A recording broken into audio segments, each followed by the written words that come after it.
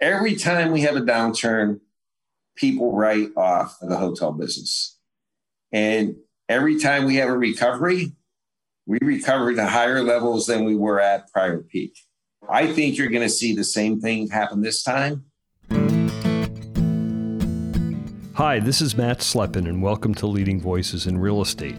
Today's episode is a conversation with Jim Risoleo, the CEO of Host Hotels, which is the largest hospitality REIT and the largest owner of high-end hotels in the United States. Jim is also the current chair of NAREIT, the National Association of Real Estate Investment Trusts. Our conversation was recorded on April 14, 2021. Jim and I talk hotels on the podcast, a conversation that I've wanted to have since COVID, and great timing now that we're emerging from the lockdown that basically shut down the hotel business and made it once again one of the hardest hit real estate segments in a downturn. A few headlines. First, you'll hear how Host this time around was well prepared balance sheet wise to weather the storm, and how it's emerging from the crisis with great strength. Interestingly, at least in Host's high-end segment, there have been few distress investment opportunities.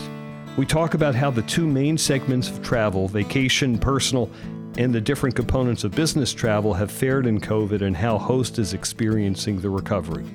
One of the things that I love about the real estate business, which has affected how we've curated our guests and leading voices, is the interconnectedness of the business. Jim started his real estate career at Westinghouse Credit, and it has long been one of my themes that those early relationships matter. We've interviewed two of Jim's early colleagues on Leading Voices, Bill Stein, who leads Digital Realty Trust, and is also Jim's predecessor as the chair of NAREIT, and is also now on the Host board, as well as Daryl Carter from Avanath. I've also recently interviewed another of the Host board members, Walt Rakovich, and we've interviewed Jim's predecessor CEO at Host, Ed Walter. Finally, and it's been a while, we've interviewed three others in the hospitality business. Hilda Perez Alvarado, head of the hospitality practice at JLL, hotelier Chip Conley, then with Airbnb, and Steve Wilson, the founder of the 21C Museum hotel chain. I invite you to revisit any or all of these episodes. It is the dynamics of that interconnectedness that enables and forms the foundation for our work in real estate executive search at Terra Search Partners, the sponsor of our podcast. I think of two aspects in particular. First, in such an interconnected business, no one's further away than 2 degrees of separation, which facilitates our ability to find candidates and develop a deep understanding of a client company and the challenges and dynamics of a search. Second, and the deeper driver, is that you just got to treat everyone with respect since, and you've heard me say this on the podcast, it's a long game, and in such an interconnected business, integrity and cherishing relationships beats transactional thinking every day, and the only way we know how to approach our work. I hope that you enjoy the conversation with Jim. If you're enjoying Leading Voices, please rate us on your podcast app, and more importantly, please share your favorite episodes with your colleagues. As always, you can reach me with comments, suggestions for future guests, and discussion at matt@terrasearchpartners.com. I hope you enjoy the episode. Jim Risoleo, thank you for joining Leading Voices and being on the podcast. You're my third or fourth hospitality guest, but I haven't had one since COVID. I will have our listeners go back and listen to your predecessor, Ed Walter, although he talked a whole lot about ULI, which is a real different thing, of course. Chip Conley, who had already kind of was in the process of leaving Airbnb, and we're going to have to touch on Airbnb. Steve Wilson, who created Museum Hotels, and then Gilda Perez Alvarado, who I just loved, who is with JLL and runs their hospitality business, and we talked about the business from an investment standpoint. So you are the CEO of Host Hotels, the largest hotel REIT, maybe the largest hotel investor in the States. Why don't kind of your headline of where do you sit, what's your perspective, and then we'll kind of jump into all kinds of conversation. We are in an offense mode. We own 81 hotels today, about 47,000 rooms. Mm-hmm. We are the original Marriott Corporation. Marriott International was spun out of Marriott Corp back in 1993 after another crisis that we all lived through, the S&L crisis. We sure did. Marriott Corp was renamed Host Marriott at that point in time. We're the largest owner of Marriott hotels and the largest third-party owner of Hyatt hotels in North America outside of the Pritzker family. If you look at our market cap and our total enterprise value, we're more than twice as large as the next listed lodging REIT. We're the only investment grade lodging REIT, and we're the only lodging REIT that's a member of the S&P 500. So it's really a terrific company. We came into 2020 with the best balance sheet in the company's history.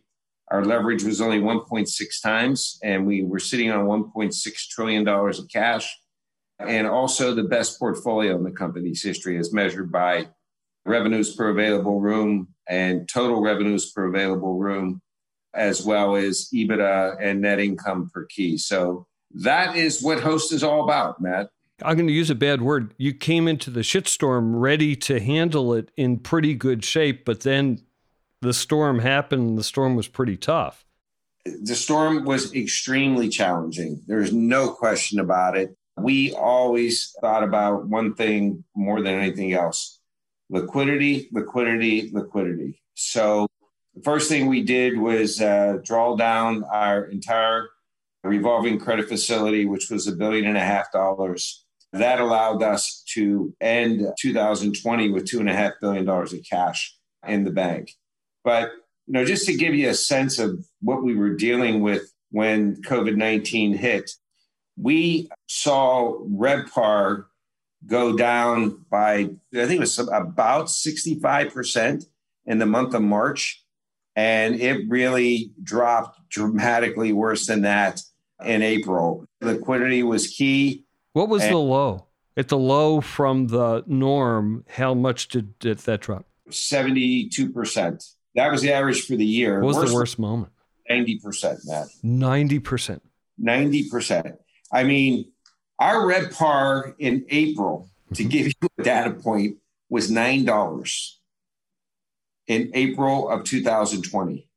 Now, we finished 2019 with RevPAR of $192.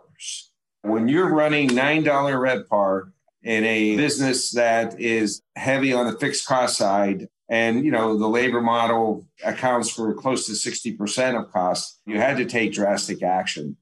And we did. We worked with our operators, and I think we cut our cost base roughly 50%, our fixed cost base.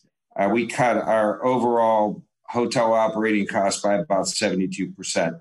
So the operators worked with us closely. They fully understood what we were facing, and they were very supportive to help us stem the cash burn. And a couple of questions. So one is, you don't operate. And that's what happened when you separated from the Marriott Corporation, and that all happened at the end of the S&L crisis. So the model of being an investor, not an operator, is what you do. When you're sitting in that chair, how much operational control, how deep into the weeds do you wind up getting to deal with that stuff? Because that's where your dollars come from at the end of the day, but it's all through others. Well, we're in a unique position relative to a lot of other owners of hotels. I mentioned that we're the largest owner of Marriott hotels. About 75% of our rooms are Marriott branded, and 17% of our rooms are Hyatt branded. So if you think about that in that context, owning some of the best hotels in both of those systems, having had the ability to negotiate favorable management agreements over the years that give us meaningful rights and a seat at the table, I think really put us in a strong position to work collaboratively with the brands. I mean, they got it. They truly got it.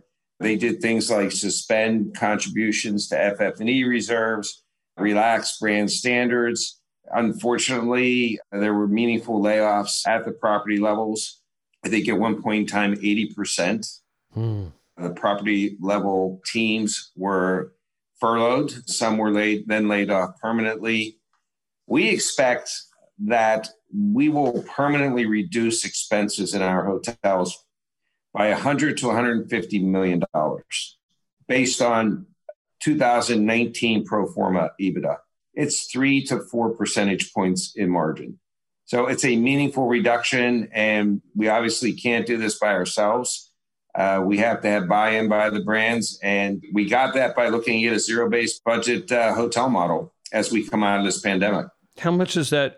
Is that different level of service? Is it different level of technology? Is it different level of efficiency? What is it within that 3 to 4%? It's a number of different things. I mean, let's start with technology. 75% of our properties today already have mobile key capabilities. And the pandemic shone a bright spotlight on that because people didn't want to interact with other people.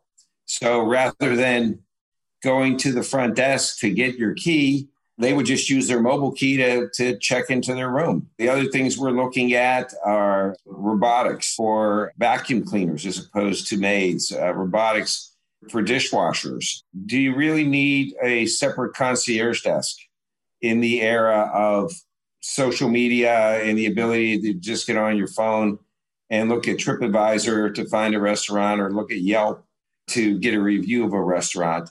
So we combine management positions. There was a reduction and it's still there with respect to housekeeping services, other than in luxury hotels. Right. The rooms are not cleaned every day going forward. So it's meaningful. 3 to 4 points of EBITDA margin on 2019 numbers will mean a lot to our investors going forward. It sure does. And with your model of being an investor, owner, not an operator, I can imagine in a different crisis, you find yourselves crosswise with the flags or the operators, which may be different. And in this crisis, since it affected the overall industry equally at the same time, I'm thinking everyone said, hey, let's not worry about the precise operating agreement. Let's all be on the same page to transform how we do this business because we're maybe all in this together. And maybe I'm saying kumbaya. I don't know that. This downturn is worse than both 9/11 and the Great Recession together. I think it really, really pointed out to the brands and to the operators, the financial pressure that was on the owners early on in the pandemic. The brands were suffering too. It is. We're all in this together. There's no question about that. How did this disproportionately affect your hotels, which are largely luxury hotels, versus extended stay versus the other niches and levels in the hospitality business? Economy, roadside properties, and upscale hotels in suburban markets actually were the best performing segments over the course of 2020. Truck drivers, as an example, who were on the road. We thank them for everything they did as essential workers to deliver food and other products. They had to have a place to stay on the road, so economy performed well. If you were outside of the major urban markets and even in modest resort locations, the drive-to leisure properties, they have upscale properties perform well. For our portfolio, drive-to leisure has outperformed everything else. Question for groups, but this is my selfish way to put it, is I'm going to go to less conferences. I'm going to go to conferences. I'm going to still do it. But some of the parts of it that I didn't really like that much, I don't want to do, right? I'm going to half as many conferences. Yeah, I think conferences are going to come back. I mean, we're tracking this. In 2022, we have total definite room nights on the books for markets like Chicago. People have not canceled their group business. I do think there's going to be a thirst to get out there and meet. Mm-hmm. People are meeting. We haven't seen meaningful cancellations for the second half of this year. And next year, we are seeing a pickup in future group room nights. I think it was something like 42% increase in future group room nights for beyond 2021 versus January 19.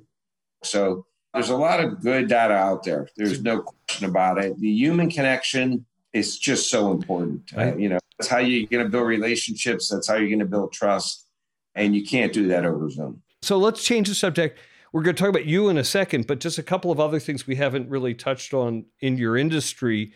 What's the effect of Airbnb in terms of how this goes or other alternatives to traditional hotel?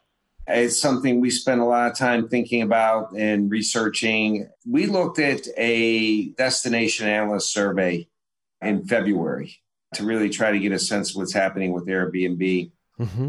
And that told us that over 48% of travelers generally prefer to stay in a hotel. And that's up from 41% in March of 2020.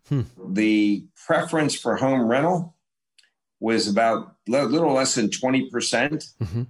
It's down from where it was March of 2020, when it was at 30%. I think you're going to see short-term rental supply not come back. People aren't going to go long, mortgage their house, put their savings at risk if they've been able to make it through this crisis and put their properties in the Airbnb rental pool. The other thing that's interesting and not known or talked about, 63% of Airbnb's growth is coming from international travelers. I don't know when we're going to see international travel come back to the United States. And the last thing is we don't compete head on with Airbnb. There's roughly a 50% rate differential between the two. And that tells me that Airbnb is really catering to a different type of traveler. I am not viewing Airbnb as a systemic threat to the hotel business. You're in offense mode, so you have the opportunity to do stuff given how you came out of the pandemic, and there's some trouble in the business and some investing opportunities. How do you approach that? Does it change your model? Do you get into different segments or just double down on where you are? We were fortunate to have the best balance sheet in the company's history when we hit January of 2020. And we have negotiated best-in-class credit waiver agreements twice with our bank group. We did negotiate incredible flexibility, and we went into the year with $2.5 billion of cash. We spent $161 million of that money when we acquired the Hyatt Regency Austin, Texas, which is the first REIT acquisition in the pandemic or post-pandemic. And we got that at a really good price. We were able to convince the owner that they should do this deal with us and made it a win-win-win all the way around. We were able to give the owner some equity, fully pay off the debt, and buy a great asset in a great market at a meaningful discount to where it was valued before. So, there's a lot of talk out there, had been a lot of talk about distress opportunities that were going to present themselves in the market. I frankly don't think you're going to see a lot of distress. That said, I am optimistic that we're going to be able to continue to deploy capital. So let's totally change the subject. I want to know how you got here. Just kind of walk through how you got to be CEO of Host Hotels, and where did you grow up? And was there anything in your childhood that might have suggested you'd one day be the preeminent hotelier in the world? Let me preface it by saying what I tell my kids, there are no straight lines in the world. I think I'm the poster child for no straight lines because I grew up in Pittsburgh, never had an inkling that I would go to college, let alone go to law school at night, which is what I did. And here's the first little quirk in the line. I went to law school. I passed the bar exam. At the time, I was working for Mellon Bank, their leasing group. I was interviewing with law firms, and I got a call from Westinghouse Financial Services. The reason for the call was, while I was at Mellon Financial Services Leasing Group, I was doing equity syndications of single investor and leveraged lease deals to Westinghouse Electric. So I got to know the people at Westinghouse pretty well along the way. And I got a phone call and said, hey, do you want to come over and work as a principal, as an investor? This was 1985. Graduated from law school in 84. And I weighed the scales and said, lawyer, back in my hotel room, drafting documents, business person, having fun, finding deals, investing money. I chose to take the business route. I worked in the leasing group from 85 to 88. And then lo and behold, end of 88, 89, the strains of the S&L crisis began to become apparent. And the CEO of Westinghouse Credit had been the former head of the real estate group at Westinghouse. And he said, I'd like you to go over and start a problem loan function. I think there was about $5 billion of real estate investment And we had a problem loan portfolio at the time that was about $600 million. And I said, Bill, I don't know the first thing about real estate. He said, well, you know your way around a deal. I've seen you. A real estate deal is just like a project finance deal. You got inputs, you got outputs. I'll get you the technical help. This is only going to be a 12 to 18 months assignment. And then you can do whatever you want in the company. Well, fast forward December 31st, 1993, we had liquidated all but roughly $1 billion of that real estate. Mm-hmm. And I left the company December 31st of 93. The last $1 billion ended up being purchased by Lehman Brothers. And I got a phone call from Interstate Hotels, who was based in Pittsburgh. And I had gotten to know the folks at Interstate through interaction where Westinghouse had loaned them the money. Mm-hmm. And they were looking for someone to come in and be a developer. So I went up at Interstate. Now here I am. Now I'm in the hotel business. An old sage told me, Matt, while we were going through the workouts at Westinghouse, he said, you don't realize this, but you're getting a PhD and you're not in school, but what you're going through and what you're doing by taking all these deals apart, you are understanding the fundamentals of what makes a good deal and what makes a bad deal. I was prepared to just take another risk and go say, okay, I'll figure out hotels. I didn't know them, but I did that. And I brought a couple of hotel deals to Host Marriott at the time. When I joined them, we had 35 Marriott hotels.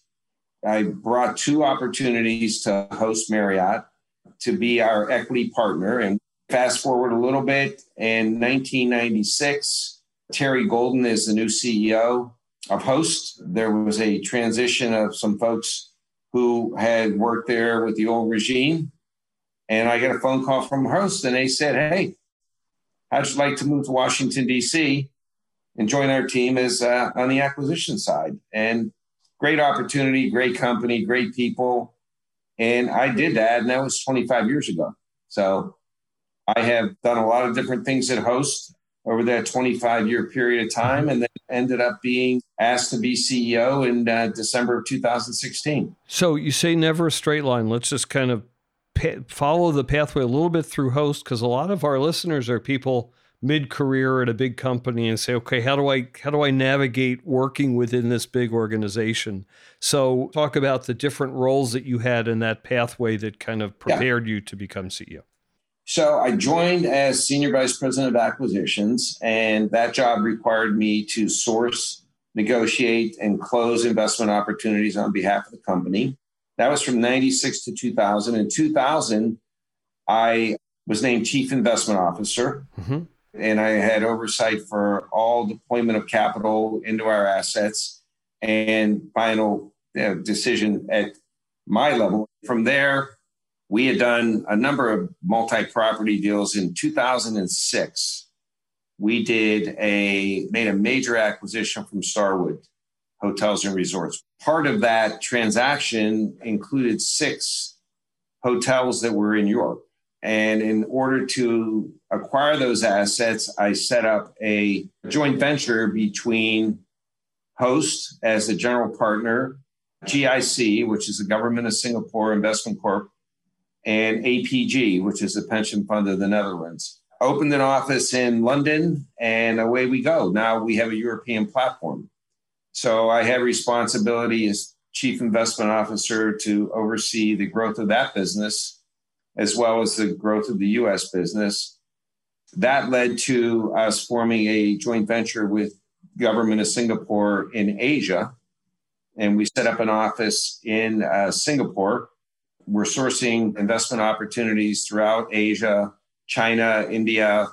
I made a little personal detour, moved to Phoenix, Arizona in 2010, got married to my current lovely, beautiful wife, Pam, in 2011. And at that point in time, I gave up my chief investment officer role.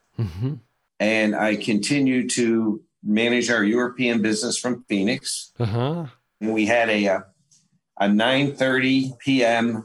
British Airways nonstop from Phoenix to London Heathrow, like 3 nights a week, I think it was. So I would go over when I had to go at least once a quarter.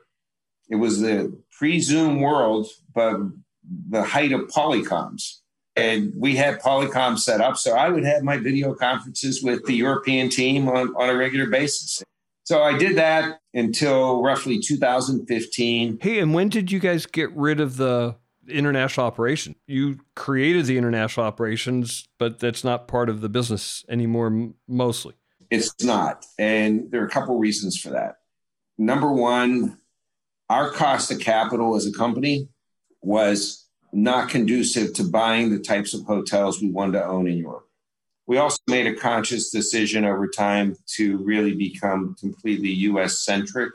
And that was really to allow our investors the opportunity to more easily analyze us. I'm glad we made those decisions.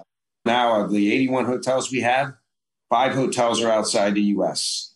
2 are in Canada, North America, and 3 are in Brazil. We felt that it just made a lot of sense to put our capital in U.S. markets. So when did you become CEO? So how did that transition happen? In 2015, my successor as CIO left the company. And Ed asked me if I would pick up the western half of the U.S. and continue to manage the European business and mentor Nate Terrell, who was our treasurer at the time, on the investment side, and he would pick up central U.S. and the eastern U.S. And I had never gotten out of the U.S. hotel space. All my friends are in this space. I went to all the conferences. I was very current and everything. And I said, sure, why not? I'm sitting in Phoenix. Now I have Colorado to Hawaii. And I did that. And then Ed decided that he was going to retire at the end of 2016, and I was asked if I wanted to be CEO. Hey, and when you picked up those assets, you're now running the assets. You're responsible for the assets, not the investment in the assets that had been much of your job before. It was everything. It was asset management as well as investments in finding new assets along the way. Then when you became CEO of the company, any comment on how your perspective had to change being CEO versus all the other roles that you'd played? I think it's a sea change in perspective. I think leadership is more about the journey and how you get there. Being the CEO, I think you really got to invest in your people. You've got to show your team that they care. I work hard to make them better at what they do. I depend on them to help me and make me better at what I do. I just have a much more global strategic perspective of the business. So you're touching every part of it today. Whereas when you were just, your CIO, you're investing in hotels, you're allocating capital, a much bigger platform, because not only am I doing that and overseeing that titularly, but my relationships with the investment community, I think, are pivotal. My relationships with the board of directors are pivotal.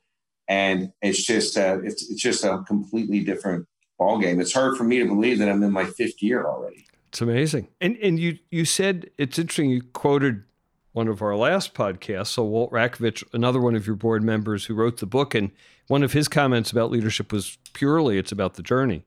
And I think of it as holistic. I think the journey is one metaphor for it. Another one is everything matters all the time, and you're the person who has your head in the everything. Yeah, no, I think that's right. It matters all the time. It particularly matters over the course of a pandemic year. Right. So you had to be, again, hearkening back to the conversation with Walt, your crucible moment as CEO became, boom, here's COVID. RevPAR just went down to 8%, $8. Were you ready for that? Were you trained for that? Were you calm, freaked out? Just talk about that a little bit.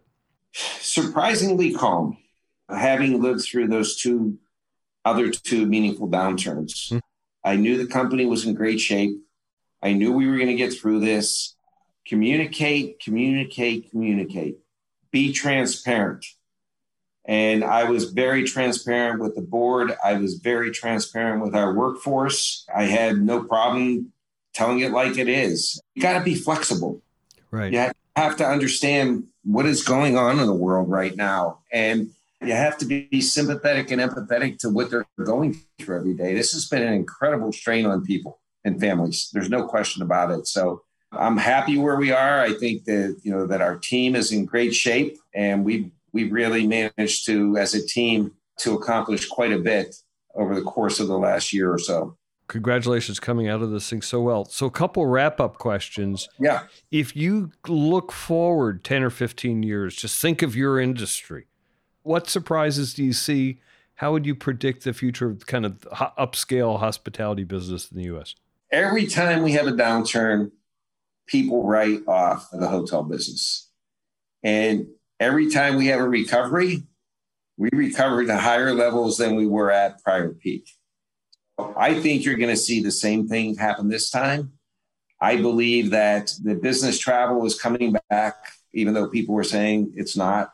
I just think that the human connection is critical. That's why I also believe that groups will come back and they'll meet, both business groups and association groups, association in particular. That's what they have to do to get their money. That's a big revenue source for them. I do think you'll see technology play a bigger role in hotel operations going forward. I'm hopeful that we'll see a redefinition of brand standards and that people will accept that as we come out of this. The place to be in the hotel space, in my mind, if you're going to be in the segment that we're in, are truly irreplaceable assets with high barrier to entry markets where by and large you have inelastic demand. And so I think that the hotel business is going to recover stronger than it was at the end of 2019. Mm-hmm. But that's true. And you're the current chair of NAREIT. So any perspective on your industry, the REIT industry, not the hospitality industry, which we've talked about exclusively here, coming out of the pandemic and going forward in the coming years? Thoughts about that? How public real estate is positioned? All REITs have not been treated equal coming through this. Our good friend Bill Stein, who is the CEO of Digital Realty Trust, is at the top end of it. Always. And he's doing really well. And, industrial REITs, the public storage REITs, given what's happened, are doing exceptionally well. The hotel REITs and the office REITs at the other end of the spectrum, and everybody else is in between. Two final questions. One is particularly that you're doubling down during the year of COVID on all of the stress of being in the hotel business in the pandemic. Two, having the added responsibility for NAREIT. How do you juggle all this stuff? I think I'm pretty good at compartmentalizing. And I'm supported by an incredible team at Host. Mm-hmm. By myself, I've got a really incredible team of people who I work with day in and day out. I'm truly a delegator. I think if one were a micromanager during this crisis, you couldn't make it happen. I do try to block some time out every day on my calendar to either go for a walk or jump on the elliptical or a bike. I think that's super important. You have to have some balance. Me too. And I'm listening to podcasts on the bike. That's the way to keeping my mind going, but not obsessively. So I can't email for that hour, which is a blessing. Last question on Leading Voices is always, what would your advice be to a young person getting into the business? To my business or any business? Well, the real estate business generally, but we could stick with hospitality. Does someone want to be on that? Because you said, hey, every time there's a recession, everyone writes off hospitality. No, but you're in a bucking bronco business versus apartments, which might be more flat and stable. But what's advice should someone get in the hospitality business? What should they do? They should explore all aspects of the business. Curiosity, I think, is a really good thing. Cast a wide net and take every opportunity that you can to learn. I mean, just suck knowledge in. One thing I've always found that is super important, and I don't care what business it is, Matt, is think about relationships.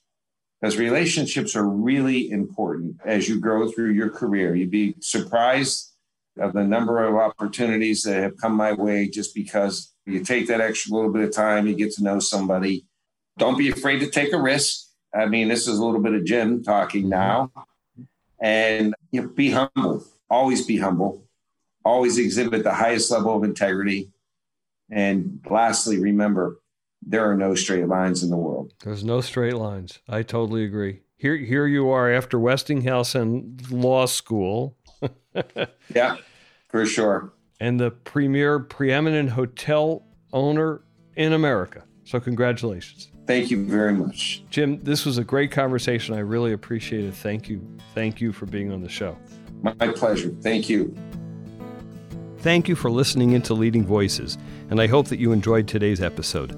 I have a request. If you enjoyed the episode and found it to be valuable, please share it with a friend or two. If they're podcast wary, take their smartphone in your hand and subscribe for them and teach them to listen. You'll change their life. Seriously, thanks for listening and keep in touch. You know you can reach me at matt@terrasearchpartners.com. See you next time.